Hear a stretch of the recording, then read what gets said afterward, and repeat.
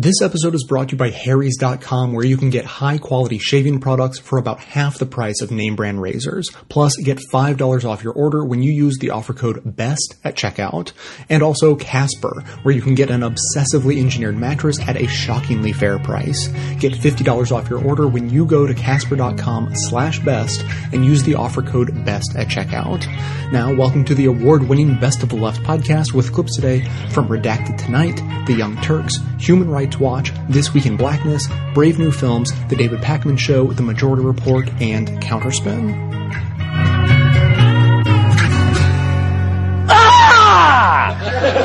Sorry to do that right at the beginning of the show, but I just wanted to fit your expectations of the media. I know that if a news show doesn't fill your pants quickly with a bowel-loosening story, then you'll turn the channel to something that will, like Antiques Roadshow. Really, lady? You've had George Washington's boyhood cabinet your entire life, and you let your stupid kids mark down how tall they'd grown on the side of it? Decreasing the value for every inch? If your son had been 5'6" instead of a freakish 6'9", you could retire right now. Look, media fear frenzies throw the nation blindly into full-fledged panic quicker than Joe Biden finds the minibar in a hotel room. The media can make us afraid of terrorism or ISIS or crack babies or Dennis Rodman quickly and easily because thinking for ourselves is too much. If I wanted to think for myself, I would ask Jenny McCarthy to do it for me, okay? Want an example? In 2003, how many chemical weapon attack stories did the media have to do before we were all draping our homes with plastic sheets? Why shouldn't I trust a little plastic on my house? It worked for McPecker during the Thai Ladyboy incident of 1985. I always say, when trouble's bad, double bag. Senseless fear is how our leaders have pushed us into war, passed the Patriot Act, and justified NSA surveillance. As M. Asher Cantrell notes, in the years since 9/11, the statistical chance of being killed in a terror attack in the Western world has fallen to basically zero. However, fireworks kill about a dozen people a year. As they should, all right? It's not truly patriotism unless you're willing to lose at least a couple of fingers in celebration of it. Full disclosure, I once burnt the hair off my dog's chest with a firework, but it made her stronger and less trusting of me, both of which served her well.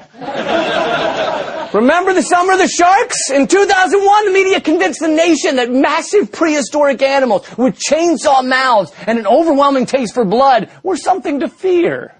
I mean, they are something to fear, but only when you're face to face with one. The media had the entire country in a panic. People in Nebraska were afraid to leave their porch lest a great white gotten loose in the cornfields.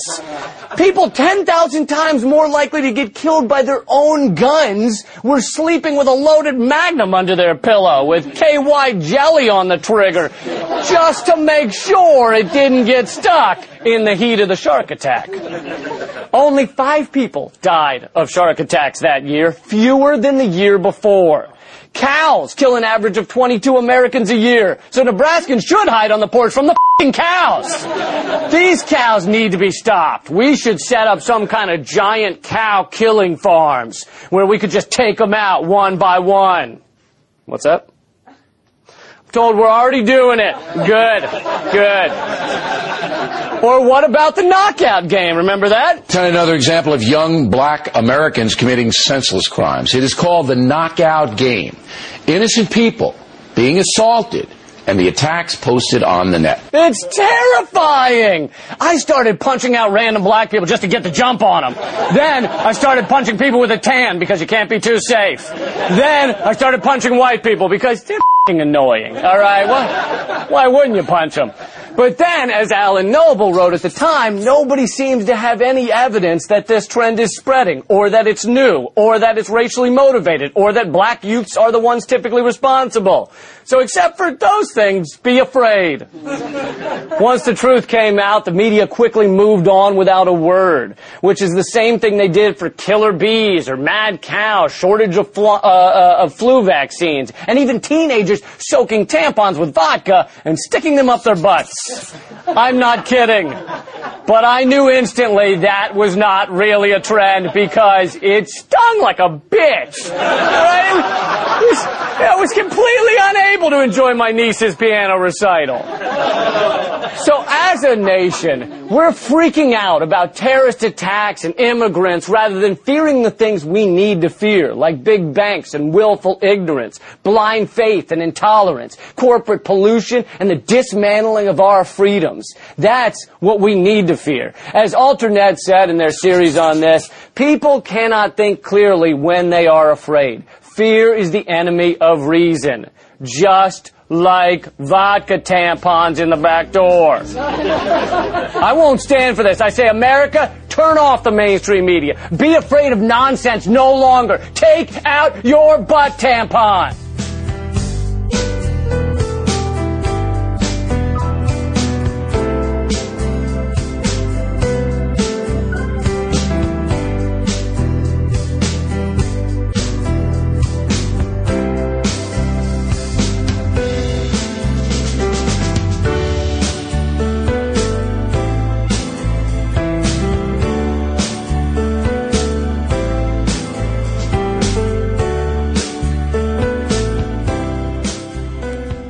Sunday Times recently had an article about Edward Snowden where they charged that British intelligence and specifically their spies were endangered by Edward Snowden's revelations. In fact, the headline read, British spies betrayed to Russians and Chinese.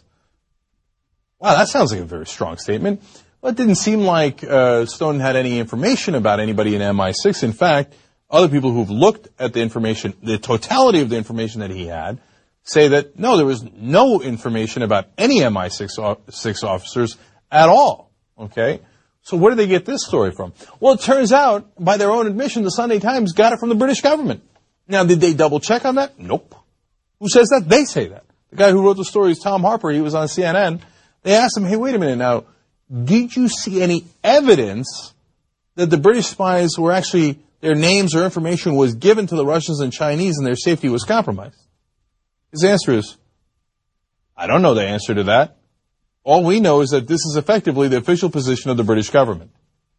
Oh, well, thank you for being Pravda. We appreciate that, and thank you for printing that with that headline.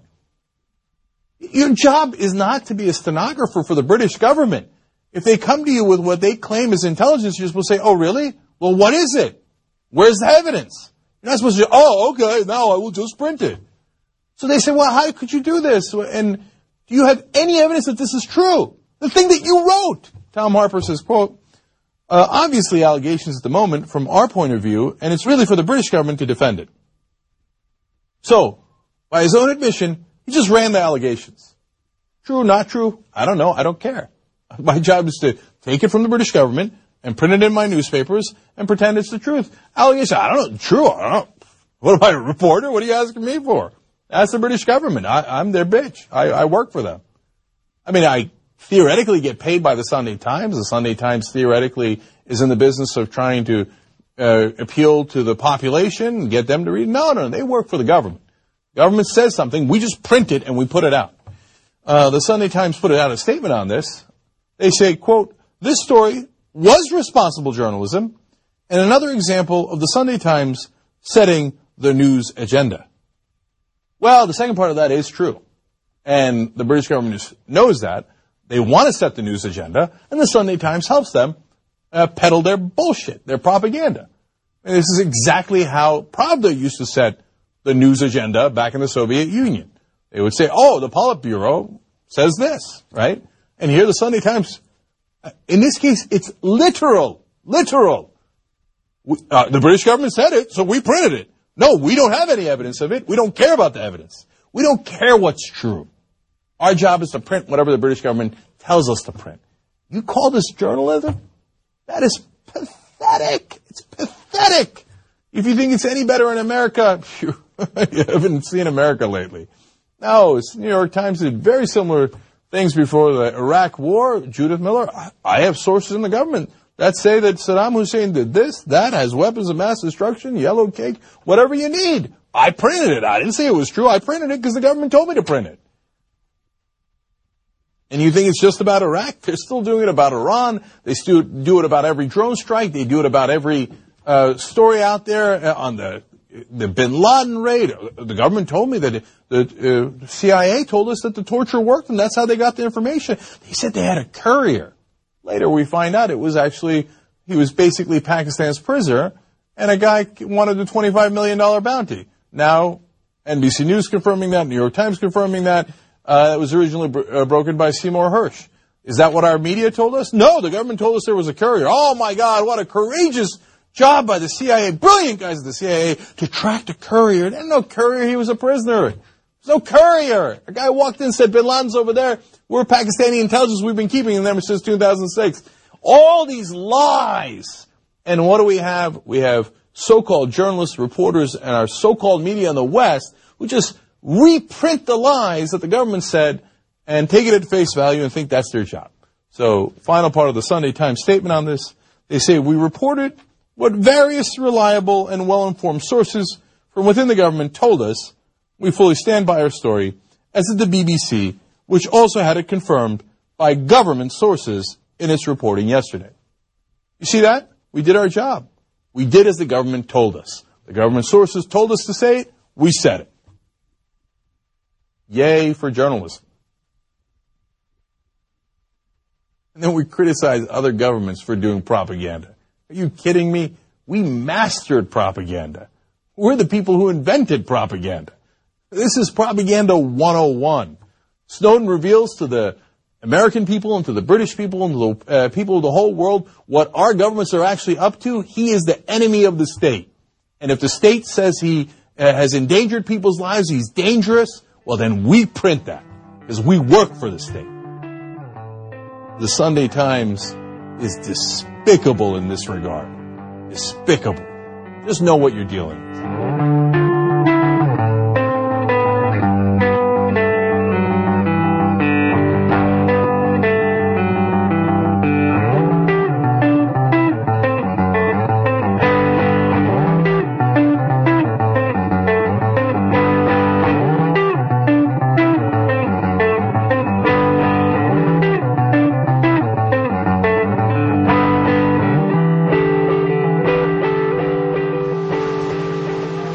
Protecting a source is paramount for me. If I can't report a story without keeping a source safe, I'm not going to report the story. But what is clear now is that it doesn't necessarily require a reporter to reveal the sources. The United States government is collecting huge amounts of information, electronic records of emails, phone calls, actual chat conversations, photographs. Journalists are afraid that there's a record of their communications, of their interaction, and that that's going to feed into a leak investigation or a leak prosecution. What we found out through the Snowden disclosures is that the United States government is collecting all of our metadata, which shows who your social and professional networks are, who your connections are, where you are at a particular time, where perhaps a source is. They don't need to know what you were talking about. They've got enough to be able to go to your source and say, why were you talking to this journalist? A lot of officials won't even talk about unclassified things. They won't wave you off a story. They won't confirm an unclassified detail because it's not worth the headache. It's not worth the risk. I think anybody who is a good reporter now has to think about how do you contact somebody without leaving, electronic crumbs, a trail of crumbs behind you that sort of directs potential investigators to your source. Now, when it comes to protecting a source, I've had to teach myself. Using an encryption engine, this kind of thing, I don't take my iPhone with me when I go to meet a source. Unless you take the battery out, you can still be tracked. I was leaked classified intelligence community documents last year that cataloged quite a few years of U.S. drone strikes in Pakistan. I went to considerable lengths to protect my source, and I'm not going to tell you what I did. We sometimes feel, or I feel at least, like you're operating like somebody in the mafia. You've got to go around with a bag full of quarters, and if you can find a payphone, use it, or use like drug dealers use, throwaway burner phones. These are all the steps that we have to take to get rid of an electronic trail. To have to take those kind of steps, makes journalists feel like we're criminals and like we're doing something wrong. And I don't think we are. I think we're providing a useful service to Americans to know what's going on in their government and what's happening. We've taken for granted for a very long time the work of these journalists in getting to us information about what the government is doing. If we allow the government to restrict the way journalists work and interact with their sources, we will start to see less information about the government and therefore be less able to hold the government accountable. I can tell you my tongue is under. If you've never heard of Casper mattresses, then you must be new to the show, so welcome. Casper sent me one of their mattresses to try out several months ago, and I have been singing its praises ever since. It's one of those fancy memory foam mattresses, but through some sort of technical wizardry, they managed to mix in some latex foam as well. The combination of the two gives you just the right, sink and bounce, but luckily, neither you nor I really needs to understand how it works. You can just try it out and judge the results yourself. And they make it easy. Instead of awkwardly trying out a mattress in a showroom, Casper delivers the mattress to your door and gives you 100 days to try it out risk-free. If you don't like it, you can send it back, and the shipping is free both ways. And while mattresses can often cost $1,500 or more, one of the benefits of not having to pay the overhead of a showroom or a salesman or any of that nonsense is that Casper's prices start at only $500 for a twin size, and their largest, the king size, only goes up to $950. Plus, by going to Casper.com/best and using the offer code BEST at checkout, they'll knock off an additional $50 for you, so you can get their obsessively engineered mattress at an even more shockingly fair price. Terms and conditions apply. So if you're in the market for a mattress, then check out their website for details on the design and construction of their American-made mattress, as well as reviews from real-life Casper sleepers. And remember to go to Casper.com/best and use the offer code BEST at checkout for $50 off your order and to support this show at the same time. Keep on smiling, keep on smiling. So, MSNBC has just launched NBC Black. Apparently, for those of you who don't know, The Grio used to be MSNBC's black-focused blog. I used to call it the Blog for Negroes. I used to write for them sometimes. Joanne Reed was the editor-in-chief for a while. I've written for and then but at the same time, I also remember having a meeting with them right before. I think right when they got taken over, right after they got taken over by MSNBC, and they were explaining to me how we should be doing the Trip videos, but they weren't going to pay me. Yeah, no. Well, MSNBC sold The Grio back to its original owners, and they have launched NBC Black, which is, I guess, supposed to be a vertical of NBC News to go along with NBC Latino, NBC Asian, NBC... There is no NBC Asian. NBC Native American, NBC LGBT people, NBC hat lovers. I don't know. They got all kinds of, they're NBC Drop It Low. NBC Dropping It Like It's Hot. NBC for twerkers. And so the question becomes, do we need a separate NBC Black? Or should maybe NBC just incorporate all the stuff that black people are interested in into the regular news so that the people who we need to understand black identity and we need to understand what's going on with black politics, aka white people, might just have to get some of that in their news if they're just reading the regular news page. Because otherwise you have NBC Black and they're like, oh, well, I'm not black, so I'm not going to read that. Doesn't concern me. I feel like this is a part of my Elon's being contrary day. I saw this and immediately my eyebrow, so first of all, I already knew about NBC Black, because that dude who wrote the article last week that I kind of, got on it was a part of NBC Black. I think I even mentioned it. Yeah. Which by the way, FYI, that, reporter actually contacted me and apologized for his, misrepresentation of my words, and he actually edited, the article. Wonderful. So I actually really appreciate that.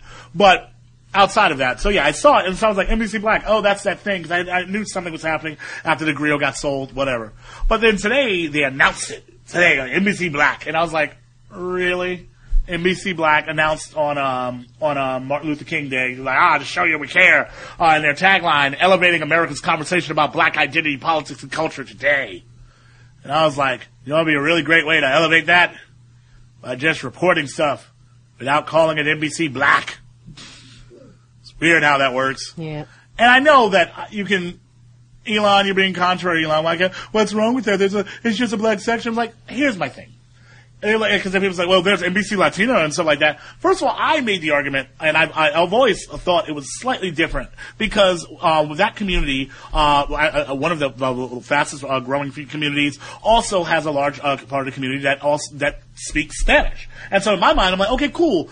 So they're talking to that space. They're producing stuff around that reaches that space in Spanish, stuff like that. To me, that makes sense, right? Black folks isn't exactly. That's not. I mean, yes, and please note there are black folks that obviously speak other languages, but for the majority of black folks, especially black Americans, we speak English here in America, and our history and our stories are just kind of like it is what should be discussed in America. It's intertwined, like socioeconomics, how our areas work, us being a part of the base. Like we're actually of import, I would argue, and it's something that we're constantly arguing about how they don't treat our stories and our stories and our community as a part of America, as a part of American citizens. And they're like, okay, no, we're going to totally take care of you. We're going to treat you guys right. So we're going to make this special section called NBC Black. You might have heard of it. Hashtag NBC Black, and we're going to talk about you. We're going to have some black writers talk about you guys. It's like I flat out said, you know what? If This Week in Blackness exists because of a necessity. To tell stories, to be able to have this conversation, and to highlight voices that the mainstream media will not do. The reason why there needs to be a This Week in Blackness is because of what NBC and all these other spaces do. Right. It's a necessity. Whereas, is there really a necessity to create an NBC Black? Or could you just hire more diverse editors, writers, things like that? Actually push forward to tell our stories and to make our stories a part of the very fabric of American culture as opposed to the black story or something like that. Could you do that? Is it a possibility? And I know that we just have to sometimes it's steps. It's like, great, but I'm not telling them to shut it down tomorrow, but at the same time, I feel like they have to be called out about it. Like how it looks. It looks, Aaron, again, like I say, am I being contrary, Elon, today? I think, that's the thing. I think it would require patience, like you said. It would require months of proper reporting so that they would just notice a tonal change. But that takes time, and they're still in the business of making money. So splashy stuff works better for what their bottom line is. So it's unfortunate. It's just an unfortunate facet of the business to me. Because what you're saying is right. They should just, over time, we'll just be like, NBC's coverage and diversity is just top notch, and it's just changing over time. We'd notice it, but that's not splashy. That's not going to help make them money, like NBC Black would. So they need a Fox News Black. Oh my God, that would be the worst thing. Fox News Black. That would be the absolute worst thing possible. I work there every day. What are you talking about? They would get my business. I would have to see what's going on. I would have to see every day what they're doing. If there was a Fox News Black, I would have to go there, but then I would use the lashes every time I go there. Like it would be a part of my I don't know, penance for some crime I had done in the past.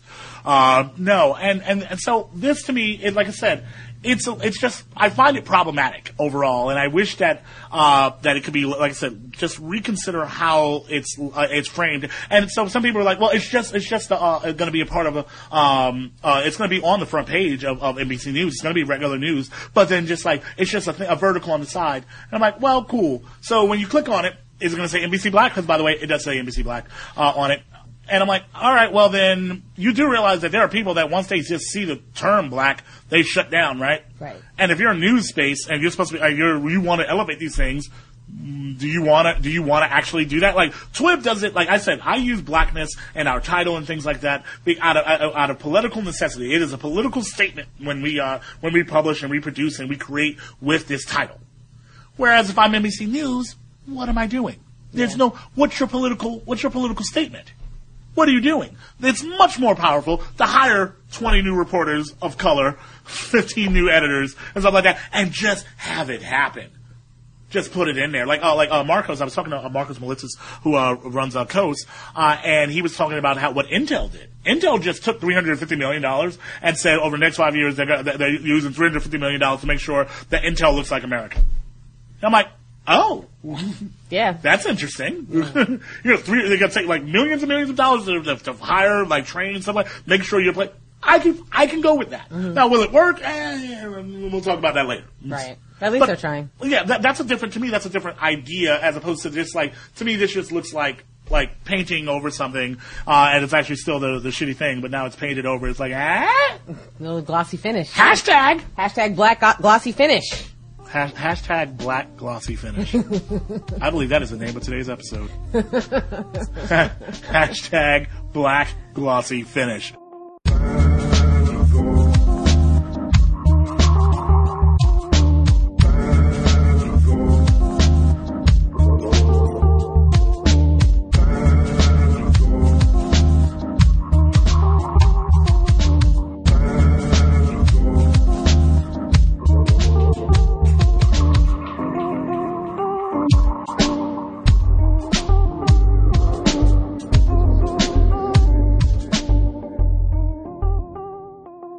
Funny how the media covers white riots versus black protests. Breaking news. Seems like when the protesters are black, the media uses some pretty harsh words. The bad guys, lawlessness, looting, Wild animals, criminals, and thugs. Thugs. Isn't it the right word? However, if you're white and you're tearing up the city because of a game, you're just young people. Young people danced on a flipped-over car as UK fans did stupid things. Some maybe got a little out of control. Seeing a scene like this just shows how passionate the UK fans are. It's so tough to lose, and unfortunately the ugly side that we sometimes see in sports. And notice how the police always show up to a black protest in military-grade equipment, and yet the media claims they're just doing nothing. It's inexplicable why the police are doing nothing. Let's mobilize the National Guard. If I'm a riot and I see the police doing nothing, I might feel like I have a license. You would. But at white riots, the cops actually are standing around doing nothing. Another group of cops over there just standing there. No one was really doing anything. These guys look like they could be watching a parade. And why is it that the leadership of the black community is always called into question? Where is the leadership? Leadership. The black leadership. The absence of leadership. And it goes back to leadership, but that leadership has to come from the community. But no one ever questions the leadership of white parents who let their kids burn down and vandalize their college campus. These are just young college students who think they're playing some kind of a game with police officers. You know, sometimes they don't even call a white riot a riot. Party gone awry. Some fans got a bit too rowdy after the win. A dispute, a bloody brawl. There was some type of altercation. Waco, 170 arrested, 9 people dead. They're not thugs. Baltimore, no deaths, but it's a riot, chock full of thugs. Thugs. Just thugs. What if the media portrayed white rioters, same as black protesters? Let's switch the audio and see how it plays out. Breaking news, violent protest. What you're looking at is the unraveling of the civil society. Criminals and thugs. And they're raising hell, and they're destroying property. These idiotic thugs, rioting and looting, are hurting their own people. Wild animals burning buildings down. Especially if they know the media's all there, right? Got the cameras on everyone. It's become its own reality show. Who acts like that towards a police officer? Think for yourself. Don't let racist media color your perceptions. Demand fairness in media coverage. Tell the media to put an end to calling black people thugs.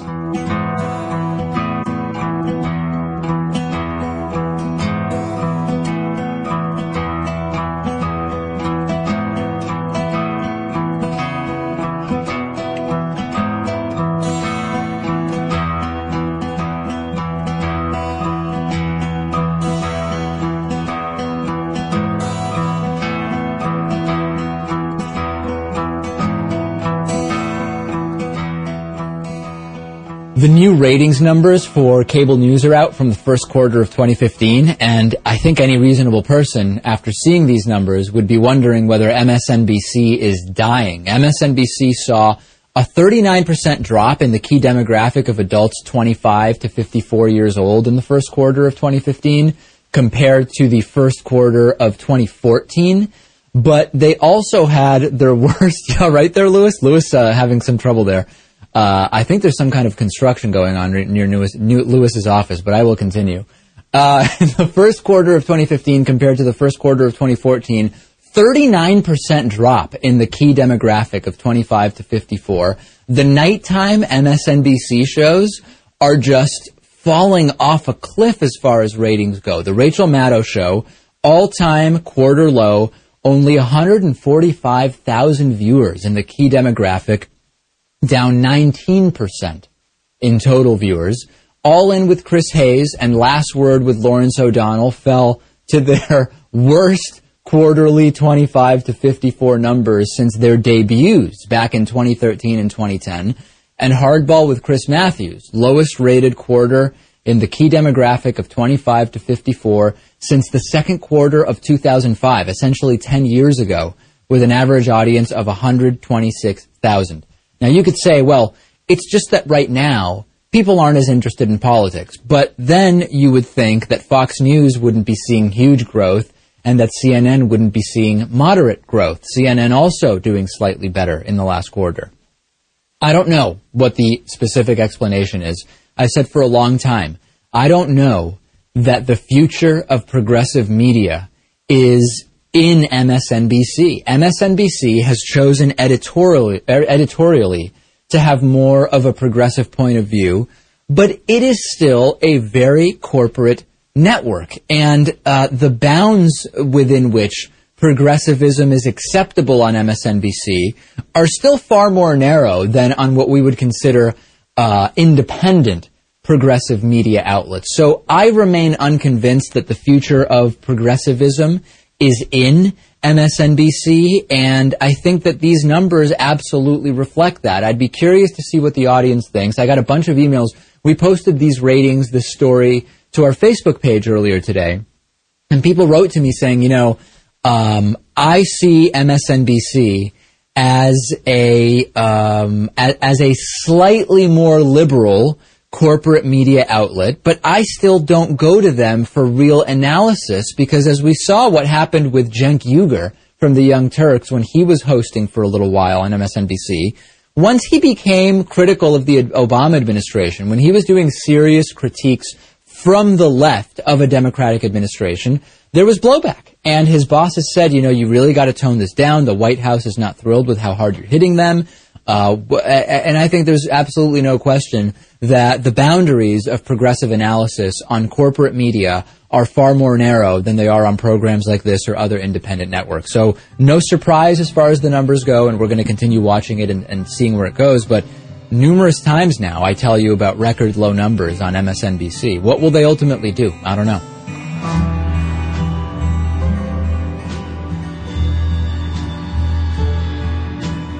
This show is sponsored by Harry's.com, makers of fine razors and other shaving supplies.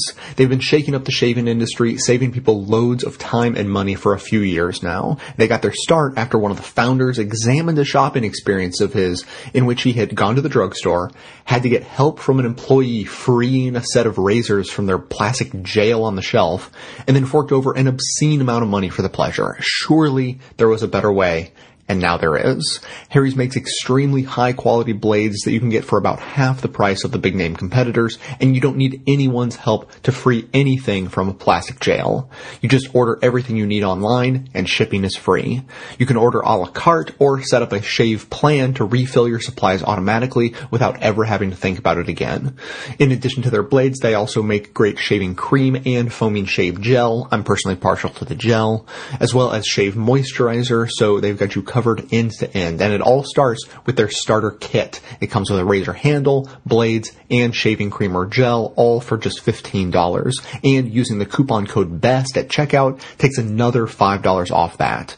So go to Harry's.com to get a starter kit of your own. That's HARRYS.com and enter the coupon code BEST at checkout for $5 off the starter set and start shaving smarter today.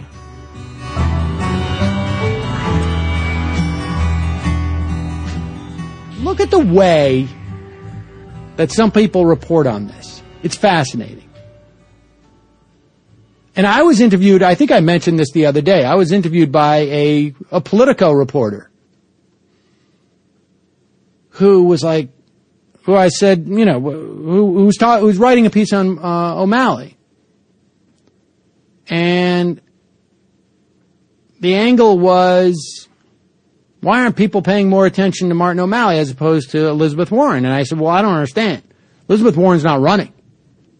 Shouldn't the question be, why are they paying more attention to Bernie Sanders? And he's like, well, Bernie Sanders can't win. Well, that may be true, but Elizabeth Warren, she can't win either because she's not running. And you're doing a story on Martin O'Malley, and if Bernie Sanders can't win, newsflash, Martin O'Malley can't win.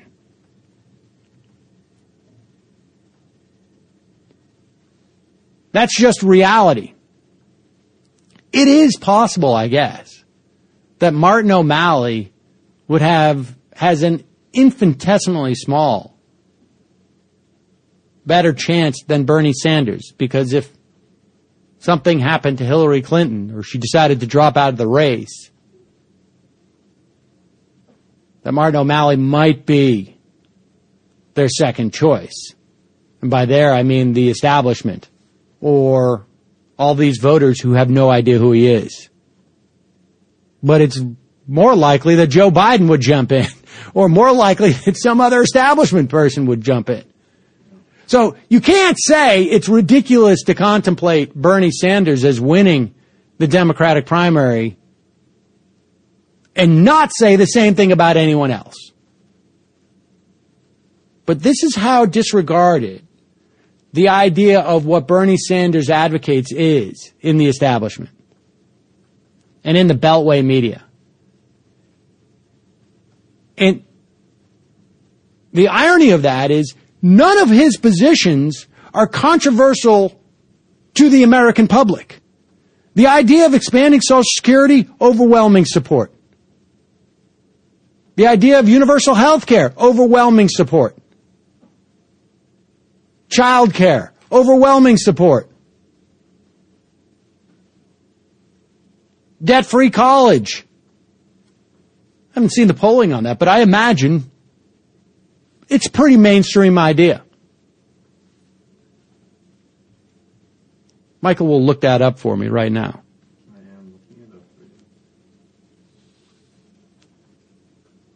And to think, all right, so let me read this story from you for Politico. This is a different reporter. Jonathan Topaz. It's not your everyday Americans at Bernie Sanders' kickoff rally. That's the headline. It's not your everyday Americans at Bernie Sanders' kickoff rally. The long-shot presidential contender launches campaign from the People's Republic of Burlington. I mean, this is ridiculous. I want to compare this to something that Duncan Black at Atrios pulled the other day. I'm going to compare that headline with Fiorina talks and Iowa swoons, but will it last? Republicans in Iowa are starting to swoon over Carly Fiorina, a former Silicon Valley executive who is mostly unknown in much of the country. 7 paragraphs later, in paragraph 8, while supporters in Iowa noted that she had doubled her standing in state polls, it was a statistically insignificant change from 1% to 2%.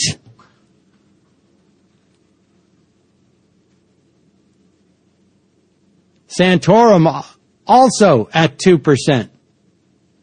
5% supported Mr. Bush. So they're swooning in Iowa. And by Iowa, we mean 1% to 2%. Maybe that's not even a proper measure because it's so small, it's almost statistically insignificant. It's probably within the margin of error. She could be, 0% of Iowa could be swooning over her. When Carly Fiorina gives her speeches, in fact, every speech that she has given, not every, 90% of Chris Christie's speeches, Bush's speeches, Clinton's speeches, are they in front of everyday Americans? Or are they in front of people who are statistically so far embedded in the margins of income distribution and life experiences in this country that few, if any, of the people that hear the sound of my voice have even ever met anyone like that?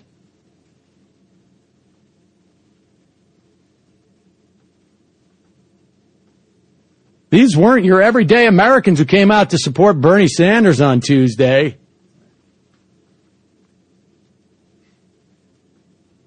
The self-described Democratic Socialist kicked off. Self-described Democratic Socialist. How many times have you ever read John Kasich is a proud conservative, espousing his proud conservative values, Rick Santorum. Jeb Bush is trying to argue he's a proud conservative. Yeah, he's self-described Democratic Socialist. I wonder if anyone's ever said self-described conservative. Has anyone even read? Because you know what the implication is there. I'm not disparaging him by calling him a Democratic Socialist. He describes himself that way. I don't want to be blamed for calling him a Democratic Socialist. That's how he IDs. I mean, this entire thing is written like a parody. He kicked off his long-shot run for the White House in his adopted hometown of Burlington, a lakeside city full of characters who might not have passed the pre-selection process for Hillary Clinton's tour of roundtables. Really?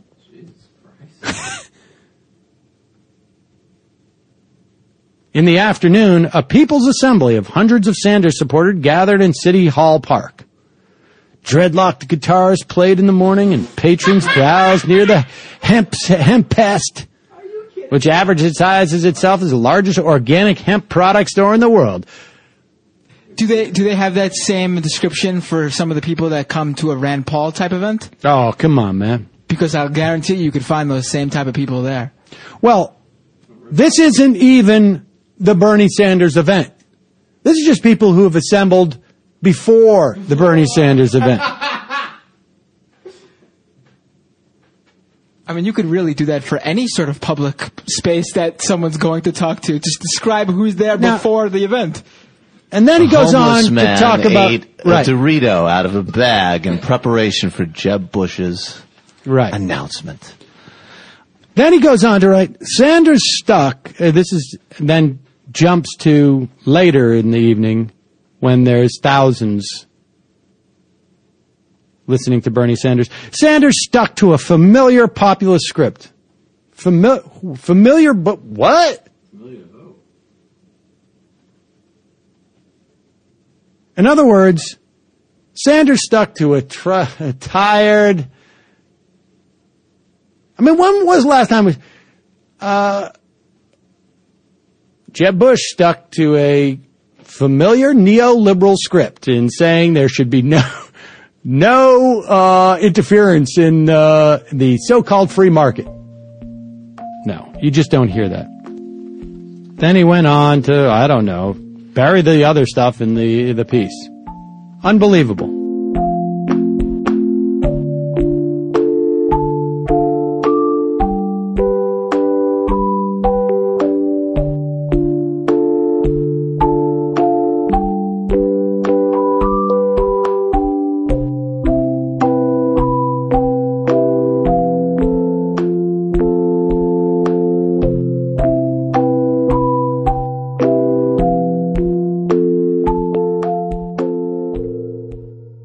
In the quaint notions about journalism department, many would think there was something wrong with an investigative reporter who consults directly with an advertiser to think of ways for them to profit from the news. But here we are. Media blogger Jim Romanesco reported on an ad placed by the Cincinnati Enquirer for an investigative reporter. But not just any reporter. Candidates needed to know that 50% of their focus would be readers aged 25 to 45, and that they would be working with, quote, an advertising partner to grow and monetize the 25 to 45 audience, close quote. Romanesco asked Enquirer editor Carolyn Washburn to explain how that whole monetizing thing would work. Her response was not reassuring. That expectation was part of all beat job descriptions, she said. Sales reps and reporters can share insights and make introductions for each other that may be helpful. But wait a minute, aren't some of those advertisers also potential sources? Well, why yes. Quote, many of those organizations are both advertisers and sources. And many of those organizations are trying to grow their reach among 25 to 45-year-olds in the community, just as we are. Close quote. By the time Washburn says that reporters' profit-driven collaboration with advertisers, who are also sources, doesn't hurt the newsroom or readers at all, you might be wondering if she's ever even heard of conflict of interest. But she assures she can fathom circumstances in which she'd say no to a sponsor request, and reporters are told to raise questions if they are ever uncomfortable or uncertain. Well, it's not their ability to ask questions that troubles us. It's what the answers seem likely to be.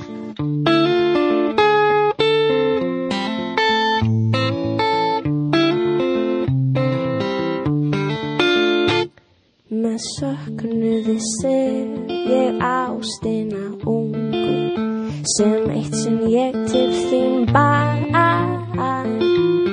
Það dæmt til að deyja sem dauðanum markað var.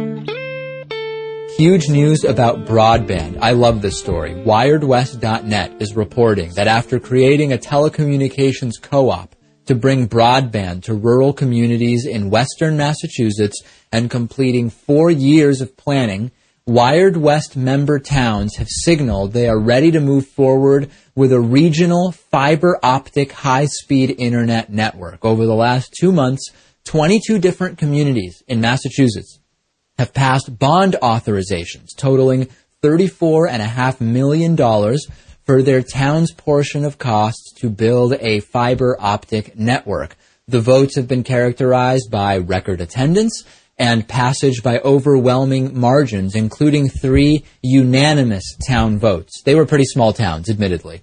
On June 29th, the town of Goshen, Massachusetts became the 20th town to authorize funding with a record turnout of 240 voters. Yeah, a small town. This is just such great news, Lewis. And let's remember, most of the towns currently involved in this have limited or just non-existent broadband service. And a lot of it is because the big for-profit internet service providers just aren't interested in doing businesses in these small towns. The cost to them for building the infrastructure is too high relative to what they would make from a few thousand subscribers in these small towns. So these towns haven't necessarily defeated the big internet service providers, but if this is successful, these would be some really good test cases and an incentive for bigger towns to try to build municipal broadband as well. Yes, if this moves over into the town we are from, then that would be a huge deal. And ultimately, if we see this happening in places like Boston, Worcester, Springfield in Massachusetts, that would just be incredible. And I predict if that happens, other states will start doing the same thing as well. The bigger point is, it's increasingly clear that broadband internet should be treated as a public utility, as it is going to be by the FCC. And it really is one. I mean, let's think about how internet is used today. It really is a public utility. Municipalities already finance their own water lines, their own sewage lines in most cases. Why should fiber optic cables be any different in the future? It perfectly aligns with what a public utility is. And this project, these 22 towns, will hopefully legitimize the idea of city-run broadband. Yeah, there will be some people who say it's communism, it's socialism, blah, blah, blah. But those people aren't looking, well, maybe the extreme libertarians are, but for the most part, those people are not looking to privatize the water or the sewage systems in most towns, and they should really be thinking of high-speed internet in the exact same way.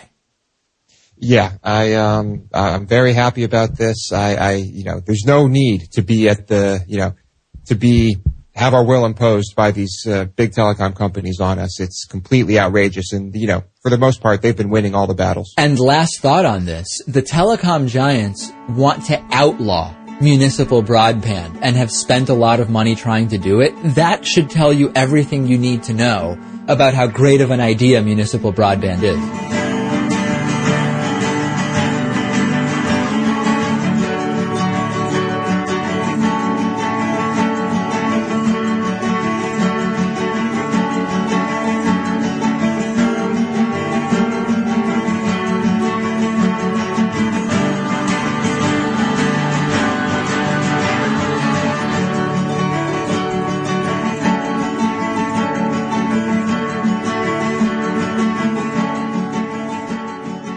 So Chuck Todd had a number of comedians on Meet the Press to talk about the end of the year and all the things that happened in the news. He had W. Kamau Bell and Lewis Black. And as Lewis Black was talking about the news and the state of the media, Chuck Todd accidentally admitted something that is very interesting. Watch. I really do think part of the problem is that the cynicism is caused by the fact that more in the course of my lifetime and having lived in Washington, that Washington is increasingly in a bubble, much the same way that a lot of people who live in Hollywood are in a bubble. When I started going on the road 25 years ago and I was told, well, you're too angry, they're not going to get it. What I was discovering was they were angrier than I was. And there's a sense of disenfranchisement now that I think is seen in the number of people who went and voted that I have just never experienced in my lifetime. And I've watched you and everybody else where somebody comes on, and I don't know how you do it because I don't know how you do it. I'd be barking at them. Because I'll sit there and go, and you sit there. We all sit there because we all know the first time we bark, it's the last time we do the show. Yeah. There's something sometimes where it's the last time you're ever, all of a sudden, nobody will come on your show, right? Yeah. There is that balance sometimes. Oh, there it was. Wow, what an admission, right? I mean, that's what we've been saying on the show for a long time, right? And that's part of what I said about MSNBC, where Chuck used to also work, right? Where I worked and why I left. And there he just admitted. He said the first time we bark is the last time we do the show. And he also said, and this is really important, it's about access. Right? He said they won't come on our show anymore if we bark. Bark, all that means is hold them accountable. Aggressively. It doesn't mean yelling. It doesn't mean screaming. It doesn't mean losing your temper. It means, hey, listen, you said this, but it isn't true. Or here's where you got the money. Now, it seems that you vote almost 100% of the time with the way that your donors want you to vote. Isn't that interesting, coincidence? Well, you're barking, Chuck. You're barking. Barking up the wrong tree. Okay? And that'll be your last show. So access is a huge part of it, and obviously what your bosses think and how they don't want you to bark is an enormous part of what's wrong with the media. See, Lewis Black is right. Sometimes people say, I'm angry. Well, there's even a whole movie called Mad as Hell about us, right? But the reality is that the people are angrier. The number one comment I get in the streets is, I'm so glad that you get to express my outrage and my anger, and it makes me feel better. Now, what they don't talk about is what are we angry about? We're angry that the politicians don't represent us anymore.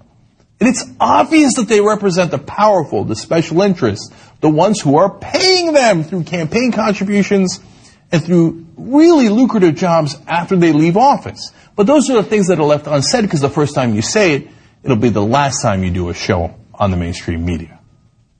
That's as devastating an admission as it gets. So understand that that's why you have the lukewarm press that you do, because it's structured to be that way. That's why you need independent media, because we're the ones allowed to bark. We're the ones allowed to say the truth. I don't give a damn about losing access to politicians. Politicians aren't your buddies, and they're not the honorable gentlemen from Nebraska or Connecticut. They're the ones who have been bought. And yes, you should also talk about the people who bought them. Corporations, powerful interests, and sometimes the rich. Now, all of those things cannot be said in mainstream television news, which then, of course, leads to the question of, why would anybody watch that? Isn't it obvious at this point that they are actively concealing the truth from you? Because if they told you the truth, it'd be the last show they ever did.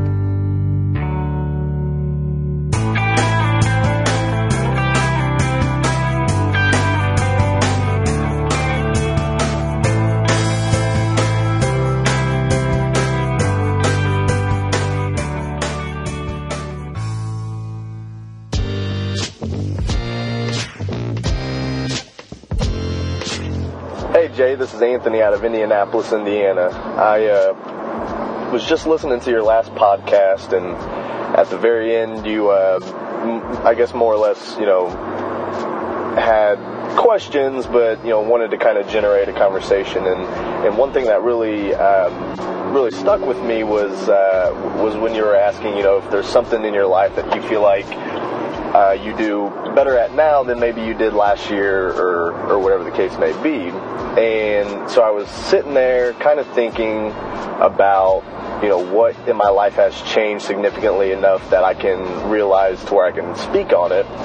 And I really couldn't think of anything until this morning. Last night, I had a little tiff with a friend, and this morning kind of realized what I feel like I've been able to do a lot better now than what I used to when I was younger. And that's simply apologizing to people and understanding that sometimes it is your fault for an argument, and sometimes it's best just to say you're sorry because there's no reason to necessarily argue with people that you love and care for. And that was kind of what happened last night.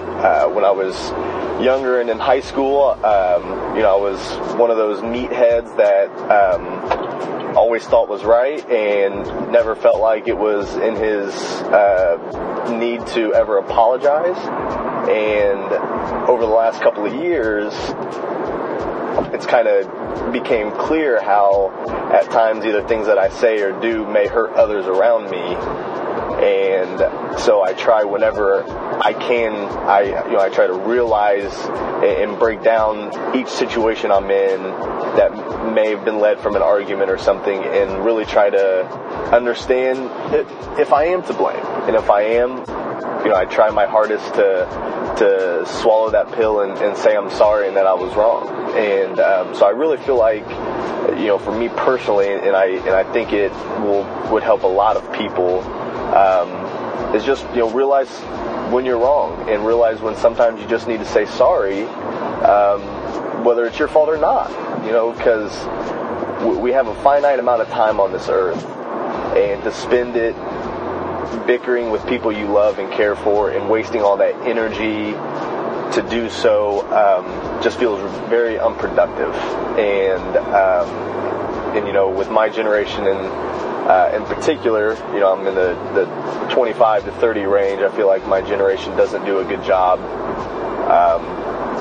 of owning up to themselves and their wrongdoings and saying sorry and taking responsibility. So I guess that's my 2 cents, Jay. That's kind of what I feel like I've been able to better myself upon, whether it was out of just simply wanting to or just doing it naturally. I'm not sure how it came about, but I feel like that's something that I've really been able to do better at. So I'm actually really glad you kind of posed a question like that. A lot of us political junkies get so bogged down in the back and forth, and sometimes it's just nice to have questions and to talk about things other than politics. So I appreciate you for that. Love the show. Keep doing a great job. Hey Jay, my name is Nick Stubler. I only recently began listening to your show, but have since fallen in love with the program, and I've been ripping through your past episodes. Thanks for consistently putting together informative and thought-provoking dialogues. At your request, at the recent healthcare episode, I wanted to call in and share both a suggestion for a future show, as well as a personal practice that makes me happy. As for me, these two issues are one and the same. On your website, you mention your interest in discovering new ways of living that are not only better for the individual, the collective, or the environment, but all three at once. Similarly, I find immense pleasure in reconciling and realigning my personal habits in ways that are more environmentally and socially sustainable. In time, I have become convinced that there is no greater personal action that is better for the individual, society, and the environment than switching to a vegan, plant-based diet. On a personal level, a veganic diet has been proven to be significantly more healthy for the human body than any alternative. Dr. Colin Campbell has dedicated the second half of his career towards demonstrating this fact. In 1983, he began the China-Oxford-Cornell study on diet and disease to explore the relationship between nutrition and cancer, heart, and metabolic diseases. The study is acknowledged to be the most comprehensive study of diet, lifestyle, and disease ever done with humans in the history of biomedical research, and has been described by the New York Times as the Grand Prix of epidemiology. In his book, The China Study, as well as in 350 authored and co-authored journal publications, Dr. Campbell demonstrates a direct correlation between good health and a plant-based diet. And although I could easily dive into the specifics that support the health benefits of a plant-based diet, I'd rather shift my focus to what I see as the real importance of a vegan diet. While being healthy certainly makes me happy, I have found much more pleasure through eliminating the cognitive dissonance between eating meat and calling myself an environmentalist. Simply put, eating animal products is irreconcilable with living an environmentally friendly lifestyle. In regards to climate change, animal agriculture is the single greatest source of greenhouse gas emissions in the world, contributing more CO2 equivalent into the atmosphere than all forms of transportation, including cars, boats, trains, and planes, combined. Consequently, a vegan's carbon footprint attributed to their diet is 1/7 that of the average omnivores. In regards to water usage, animal agriculture is responsible for 20 to 33% of all freshwater consumption in the world today. Every kilogram of beef requires 100,000 liters of water to produce. By comparison, a kilogram of wheat requires just 900 liters, and a kilogram of potatoes just 500 liters.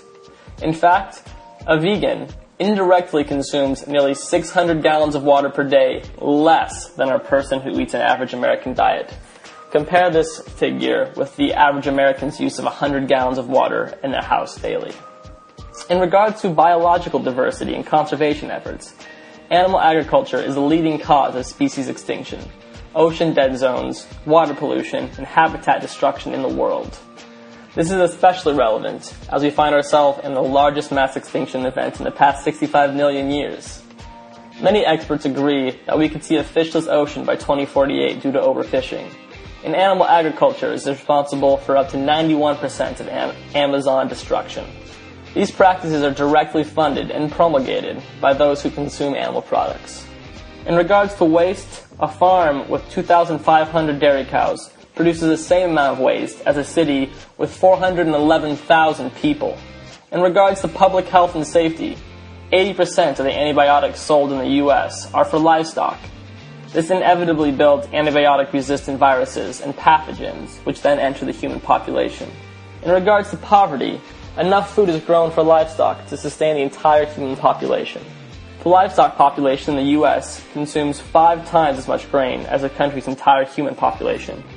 82% of starving children live in countries where food is fed to animals, and the animals are then eaten by Western countries.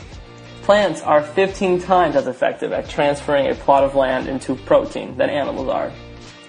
In sum, each day a person who eats a vegan diet saves 1,100 gallons of water, 45 pounds of grain, 30 square feet of forested land, 20 pounds of CO2 equivalent, and one animal's life.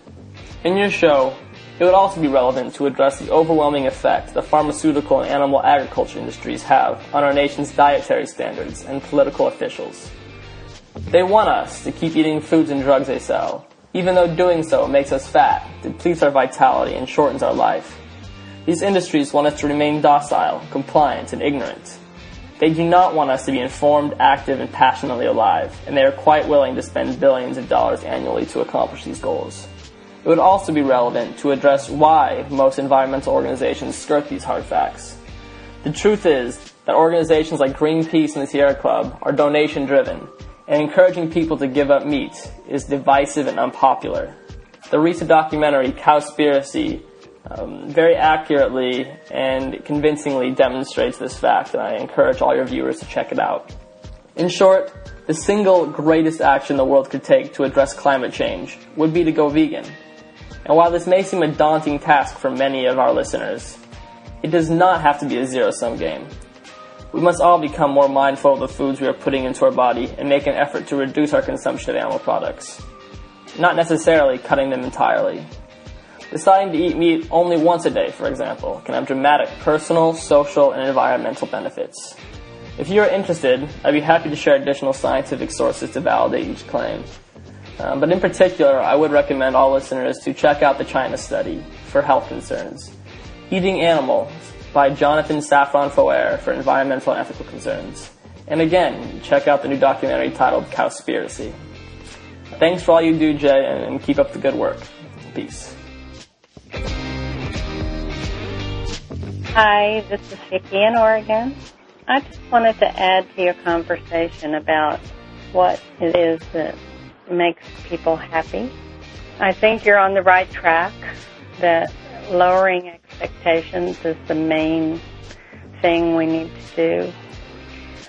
When I was a teenager, I was growing up in a time when the prevailing model of a female was a tall, very thin woman with long, straight, blonde hair and a neutral accent, none of which I had, which made me very unhappy. Over time, I came to realize that my qualities were individual and unique, and it didn't really matter. And I think so many people spend so much time obsessing about not living up to the models that our society gives us, that it's very sad. It's a waste of time. And I do want to add that another thing that you can do is just to be appreciative of what you have. Every day I wake up and I'm thankful that I'm not in a place that we, the United States or Israel or someone else, is bombing. I'm happy that there aren't drones constantly flying overhead and that I'm not wondering whether I'm going to be blown to bits.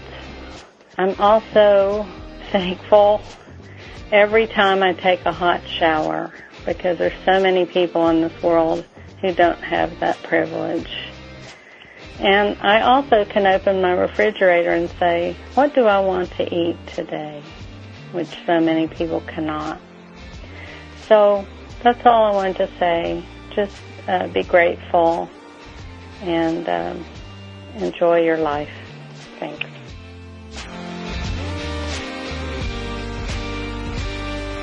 Thanks for listening, everyone. Thanks to the volunteers who helped gather clips to make this show possible. Thanks to Katie Glabusik for all of her work on our social media outlets and activism segments. And thanks to all those who called into the voicemail line. If you'd like to leave a comment or question of your own to be played on the show, you can either record a message on the voice memo app of your phone and email it to me, j@bestoftheleft.com, or leave a voicemail at 202-999-3991. In either case, the closer you keep your message to 2 minutes or under, the better chance there is it'll be played.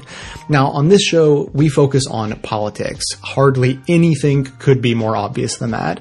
And, my perspective is that the point of politics is to make the world a better place, to shape the future for the better, and so on. I will obviously continue to focus on politics. I think it's really important. That's what this show is all about. But a lot of my extracurricular reading recently has been on the topic of happiness, which is why I've wanted to talk about it and have sort of a lot to say on it myself. And so one of the books that I read is called Happiness: Lessons from a New Science by Richard Layard. And I'm bringing it up just because there was a passage in it that really sort of sums up my thinking on the relationship between politics and happiness. So this is in the conclusion chapter of the book. He has just gone, to great lengths explaining the concept of pursuing public policies that are in the pursuit of the quote-unquote greatest happiness, like the principle of greatest happiness, doing things with happiness in mind. So he says, happiness comes from outside and from within. The two are not in contradiction. The true pilgrim fights the evils in the world out there and cultivates the spirit within. The secret is compassion towards oneself and others, and the principle of greatest happiness is essentially the expression of that ideal. Perhaps these two ideas could be the cornerstones of our future culture. So I think that personal happiness and politics are more or less two sides of the same coin, but I've begun to think about the focus on both the psychological aspects of one's own happiness as well as the way we design our own lives, with the focus being on happiness, is kind of like what emergency cards on airplanes say. When the mask drops from the ceiling, put yours on first before trying to help the person next to you.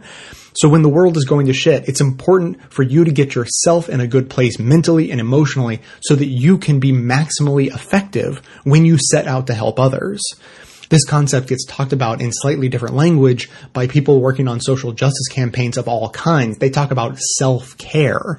You're no good to the movement if you're in a bad place yourself. So, take a vacation, get a back rub, something, get yourself back in a good headspace so that you can rejoin at, full effectiveness. And as I've mentioned before, I think that the philosophy of Stoicism is an excellent place to start, and I recommend the book A Guide to the Good Life, The Ancient Art of Stoic Joy. But there are many more books I've been reading recently, and I even created a reading list page on the website. So if you want to see more of the books that I've been reading, and you want to check out the ones that I think are worth your while, then go look at that page.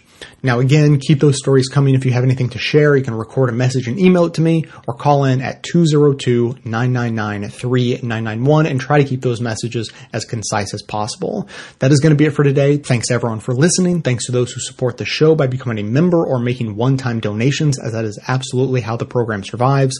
Of course, everyone can support the show just by telling everyone you know about it, leaving glowing reviews on iTunes and Stitcher, and by donating your accounts at donateyouraccount.com/bestofleft. Stay tuned into the show by joining up with us on Facebook and Twitter, and for details on the show itself, including links to all of the sources and music used in this and every episode, all that information can always be found in the show notes on the blog. So coming to you from inside the Beltway, yet outside the conventional wisdom of Washington, D.C., my name is Jay, and this has been the Best of the Left podcast, coming to you every Tuesday and Friday, thanks entirely to the members and donors to the show from bestoftheleft.com. And it's a crying shame how we get so trained